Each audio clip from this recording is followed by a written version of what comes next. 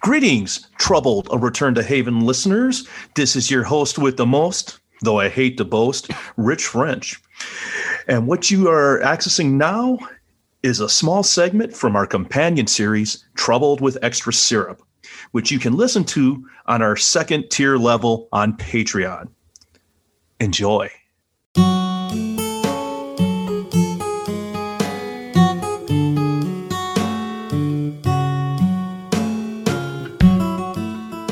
Take a seat at the Grey Gull and get your pancakes ready because Troubled with Extra Syrup is here to fill that craving for more Haven-related content. There's just so much to talk about, and we wanted to make sure that we cover material that may be outside the episode. So we'll be covering anything that might pertain to Haven, Stephen King, Sci-Fi Channel, maybe do a travel blog up to Maine, whatever. That's the Extra Syrup. I'm your first host, Alex French. And I'm your co-host, Rich French. And we'll be covering the Colorado Kid, the novella that Haven is based off of. I thought we'd start with talking about the imprint it was released under, Hard Case Crime. The imprint started in 2004, and the Colorado Kid was released in 2005. And to this day, it is still the highest-selling book in the Hard Case Crime imprint. Stephen King would write another book for the imprint called Joyland that came out in 2013. And they still release books today. They've been doing, also I've seen some graphic novels by a writer you would like a lot, Max Allan Collins, the guy who wrote Road to Perdition. Oh, that is quite appealing there. Speaking of Hard Case Crime, King's got a new one scheduled to come out in 2021. Oh, yeah? What's it called? Later. That's what it's called. Later it'll be titled, or Later? That's actually the title, Later. That's what they have as the title, is Later, because I'm looking at his bibliography, and it says 2021, title Later, Hard Case Crime is the publishing house. Do you think his next book will be called To Be Determined, or To Be Announced? You don't think it's called Later? I'm just saying, he has I'm guessing now he's got a new trilogy coming out called To Be Announced, then To Be Determined, and then his final one is To Be Concluded. It's a trilogy. There was a little story in my version of the book. I had got the newer illustrated paperback copy. I think I read it was one of only 2 Stephen King books to ever be only paperback, not hardback at all, or hardcover. I don't know what the second one is. It didn't say. In mine, it had a nice little intro by the founder of Hard Case Crime, Charles Ardai. He talked a bit about it, how they kind of just wrote Stephen King a letter and to ask him, I think, just for like a intro or a foreword for one of their books or like some of their series. But then King actually came back with like hey, I got a novella I actually want to release, which was more than they ever hoped for. I think it turned out pretty good for Hard Case Crime, considering, Colorado Kid's the best selling. And I don't know how Joyland did in sales, but I'd imagine it's pretty good just based off of the King name alone, Oh, most definitely. I mean, I'll admit this is the first of the Hard Case Crime novels I've read. I'm not, because the Mercedes case, that wasn't Hard Case Crime, was it? No. Mercedes trilogy's not. He's only got so far Colorado Kid and Joyland is only Hard Case Crime. Right. Do you like kind of what Hard Case Crime offers and is at least in theory and like trying to kind of bring back those dime store crime novels and like pulpy stories with like the pinup art? I think it's cool for some people, but I'll be honest with you, it's not even my generation. Yeah, we didn't grow up really reading like the hard crime novels and that sort of thing. And I'm not a big crime novel guy. I don't want to read about the next great heist or something. What about Forensic Files? You a big Forensic Files fan? Nope. But your grandma was. She liked that, and Joey's mom, and before she passed, and my mother. Yeah, your mom. All moms love Forensic Files because all moms think everybody outside of their family is trying to kill everyone else. Yeah. I mean, your mom used to get mad when you would leave the blinds open in your in-ground basement bedroom because if the blinds are open, someone could see you climb down there and rape you. That's what she thought. Yeah. She read a lot of Stephen King. She read a lot of Hard Case Crime novels. Yeah, I think like there's like even though obviously it's not my generation, because obviously I'm after you, you're Gen X, I'm Gen Y, millennials. I think there is like a cool nostalgia for this type of thing. But yeah, I can't imagine. There's so many books in the world, and there's so many like books that are on my list of like, oh, I gotta fucking get to this. And I don't read enough as it is, that I can't imagine for me is not as avid of a reader as I should be. You know, I have to kind of pick and choose, like, okay, you know, I don't read a ton of books in a year, so I need to kind of make sure the ones I choose are like ones I have very high hopes for. So I think for people who read more, it might be desirable to kind of return to that old school model and nostalgia. Yes. Someone like your mom, I could see her liking something like this. Someone who tears through, you know, at least one, if not two books a week. I mean, if she's still doing it at that pace, I don't know. But for me, like later, if that's what it is truly called, I probably won't read it. I probably won't buy it because I don't want a mystery. I mean, if it weren't for Haven, I wouldn't have read The Colorado Kid, to be honest with you. That's just me. I mean, I have Elevation, a book he put out in 2018. I still haven't read it. Sleeping Beauty's the one he did with Owen, his son. I got it. I haven't read it because I've read some negative feedback that made me say, hey, why don't I push it down the line a little bit? But I'll definitely read it for sure because it's King. I read all of his stuff. I don't have The Institute. That was his book from 19. I've heard it's very good. I think they're already turning into a movie or TV show. I'll definitely get it. I just missed it. Feel bad that I missed it. I owe it to Steven to read all of his books. Are you reading something right now? I am not. I am not. I need to be. I was just chastising myself. I was looking at my, I think I'm going to read Elevation next. It's a pretty quick read. Then I'll be able to talk about that on, with our podcast as well. Yeah, I'm reading Gunslinger now. I had started. Book one goes pretty quickly. Well, yeah, I read the first 2.5 a long time ago. So first, what's really interesting actually, before we get into Colorado Kid with Gunslinger, I was talking to a friend recently who had read, it was a couple years ago we talked about it. I read Gunslinger back in the versions of the book you had, that's the version I read. And then I was talking to him and he was like, yeah, the Gunslinger is just such a good book. And then Drawing of the Three, it's good, but not as good. And I was like, what the fuck? What are you talking about? I was like, Gunslinger is boring as shit. Like nothing really happens. I was like, Drawing of the Three is awesome. And he's like, what are you talking about? And he's talking about these scenes I don't like know what he's saying. And then recently when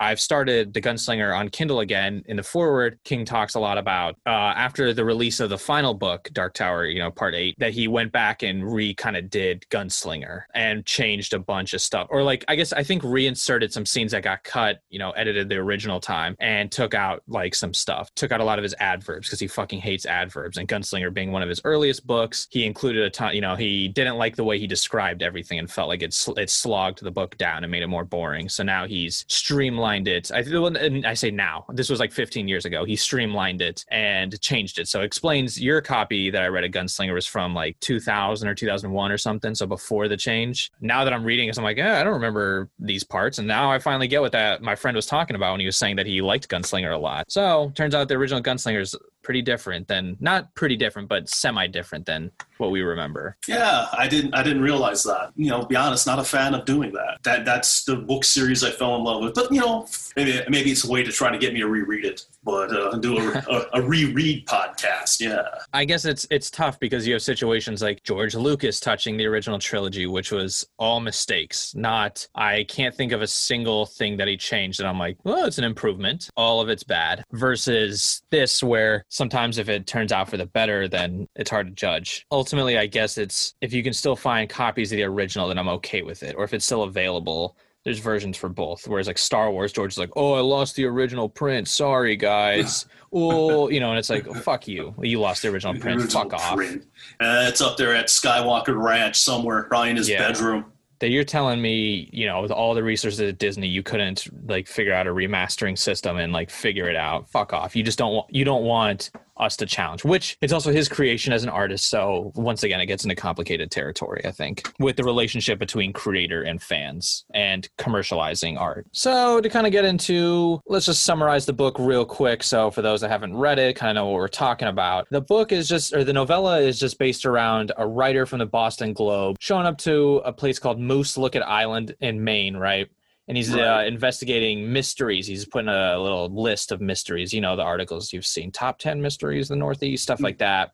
local mysteries from around New England. Yeah. And so he's interviewing two guys who work at a newspaper, Vince and Dave, not brothers like in the Not show. brothers. Nope. But Vince, I think his name Vince Teagues and Dave Bowie. Bowie. So he's kind of talking to them about some mysteries, and they kind of, talk about ghost lights and all the other, shit everyone's heard 1,000 times, but they don't tell them about the big mystery of Maine, of Mooselookit Island, which is the case of the Colorado Kid. Instead, they tell their junior kind of assistant who's doing an internship up there, Steffi, about the mystery. And that's that's the framing of the novella, is it's them telling her the case. So everything we're seeing about the case is through the entire book is literally them telling her, not true flashbacks. Right. It's, I'd say it's a lot more Vince, but Dave plays, he takes over at parts in the story as well. Right. Because Vince was definitely, a McGruff the crime dog in this one.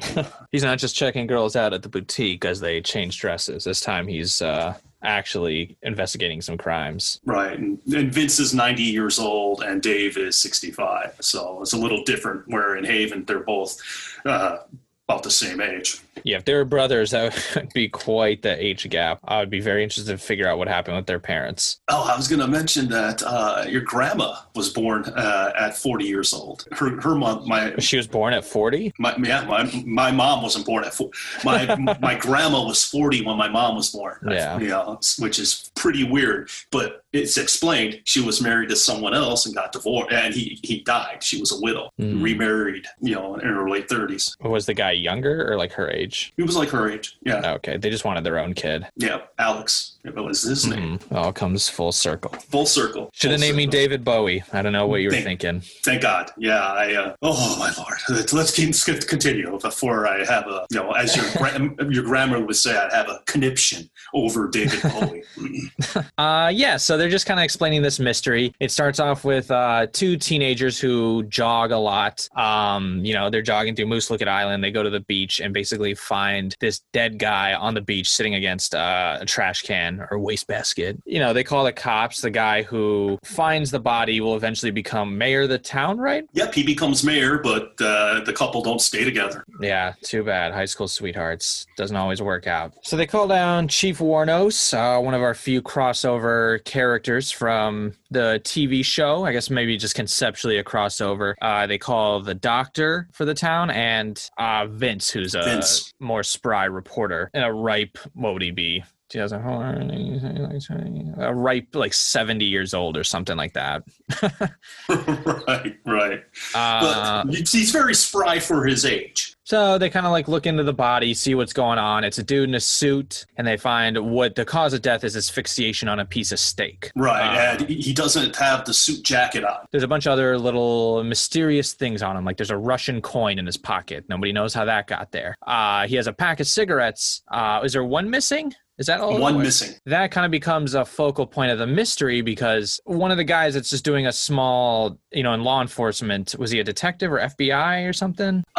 He was doing an internship with, and he was assigned to two kind of bumbling state detectives that weren't very thorough and didn't really care about the case at all. And he's the one who kind of opens the door for Vincent, gets him enough information where he can eventually start piecing things together. Well, because he looked in the evidence bag, even though he was instructed not to, and then he saw something that reminded him. Right, which is, let's just say it now. It's the cigarette stamp. So he finds on the bottom of the cigarette, there's a cigarette stamp, and each state has a very specific stamp or like quality of stamp. So in Maine, it's completely different from the stamp that they find on the cigarettes, which turns out to be from Colorado, hence the name, the Colorado Kid, which we both know, except for I never bought a pack of cigarettes in Colorado all the years we lived there.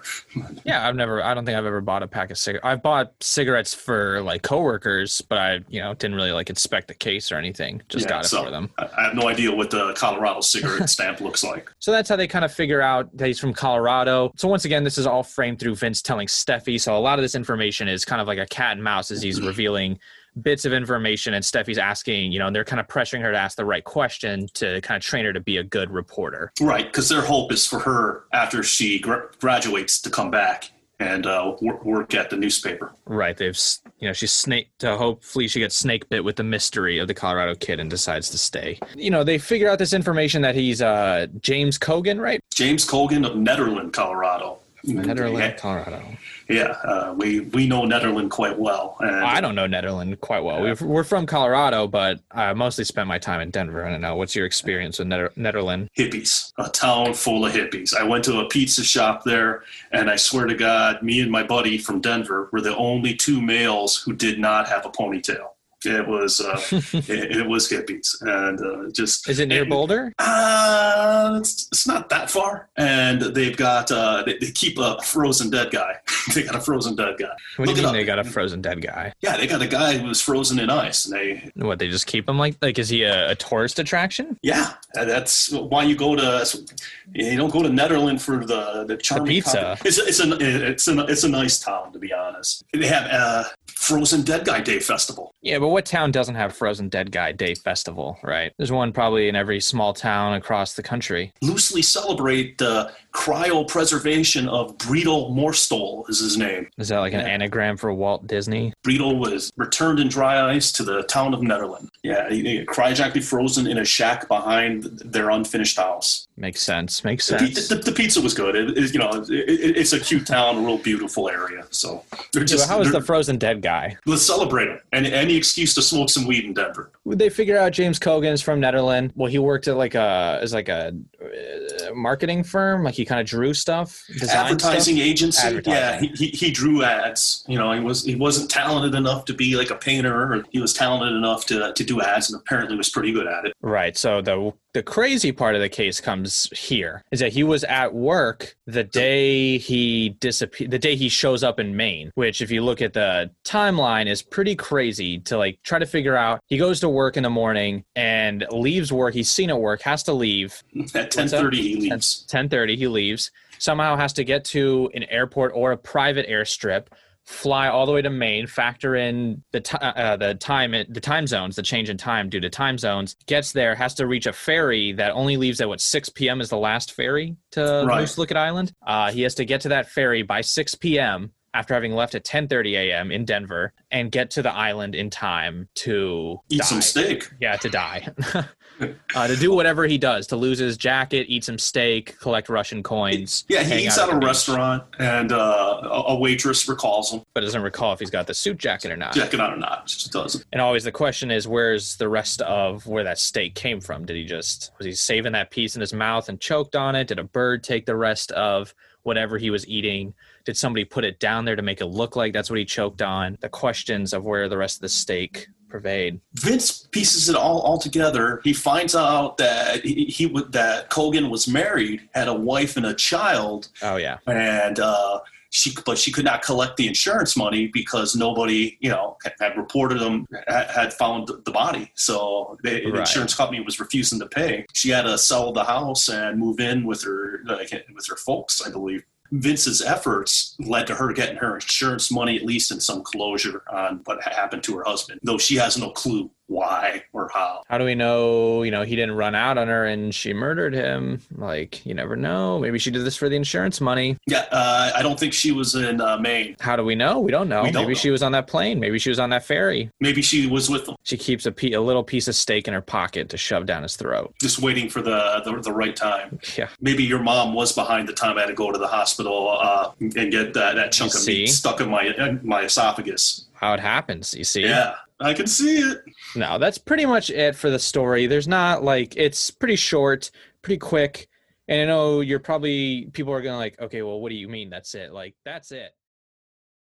All right. Thank you for listening to that limited sample of our sister series, Troubled with Extra Syrup. Once again, it's on Patreon. If you want to hear the rest of that episode, you can head over there. Join us for $3 a month. It's the middle tier. $5 if you want director's cuts, but that's where the rest of those episodes will be if you want to hear the rest of all of these awesome extra episodes. Thank you for listening. Check you out next time. Check you out next time. Check you out. Hey, I don't know where that came from. How you doing? Well, you'll be listening to us hopefully in a week. Please keep listening to us.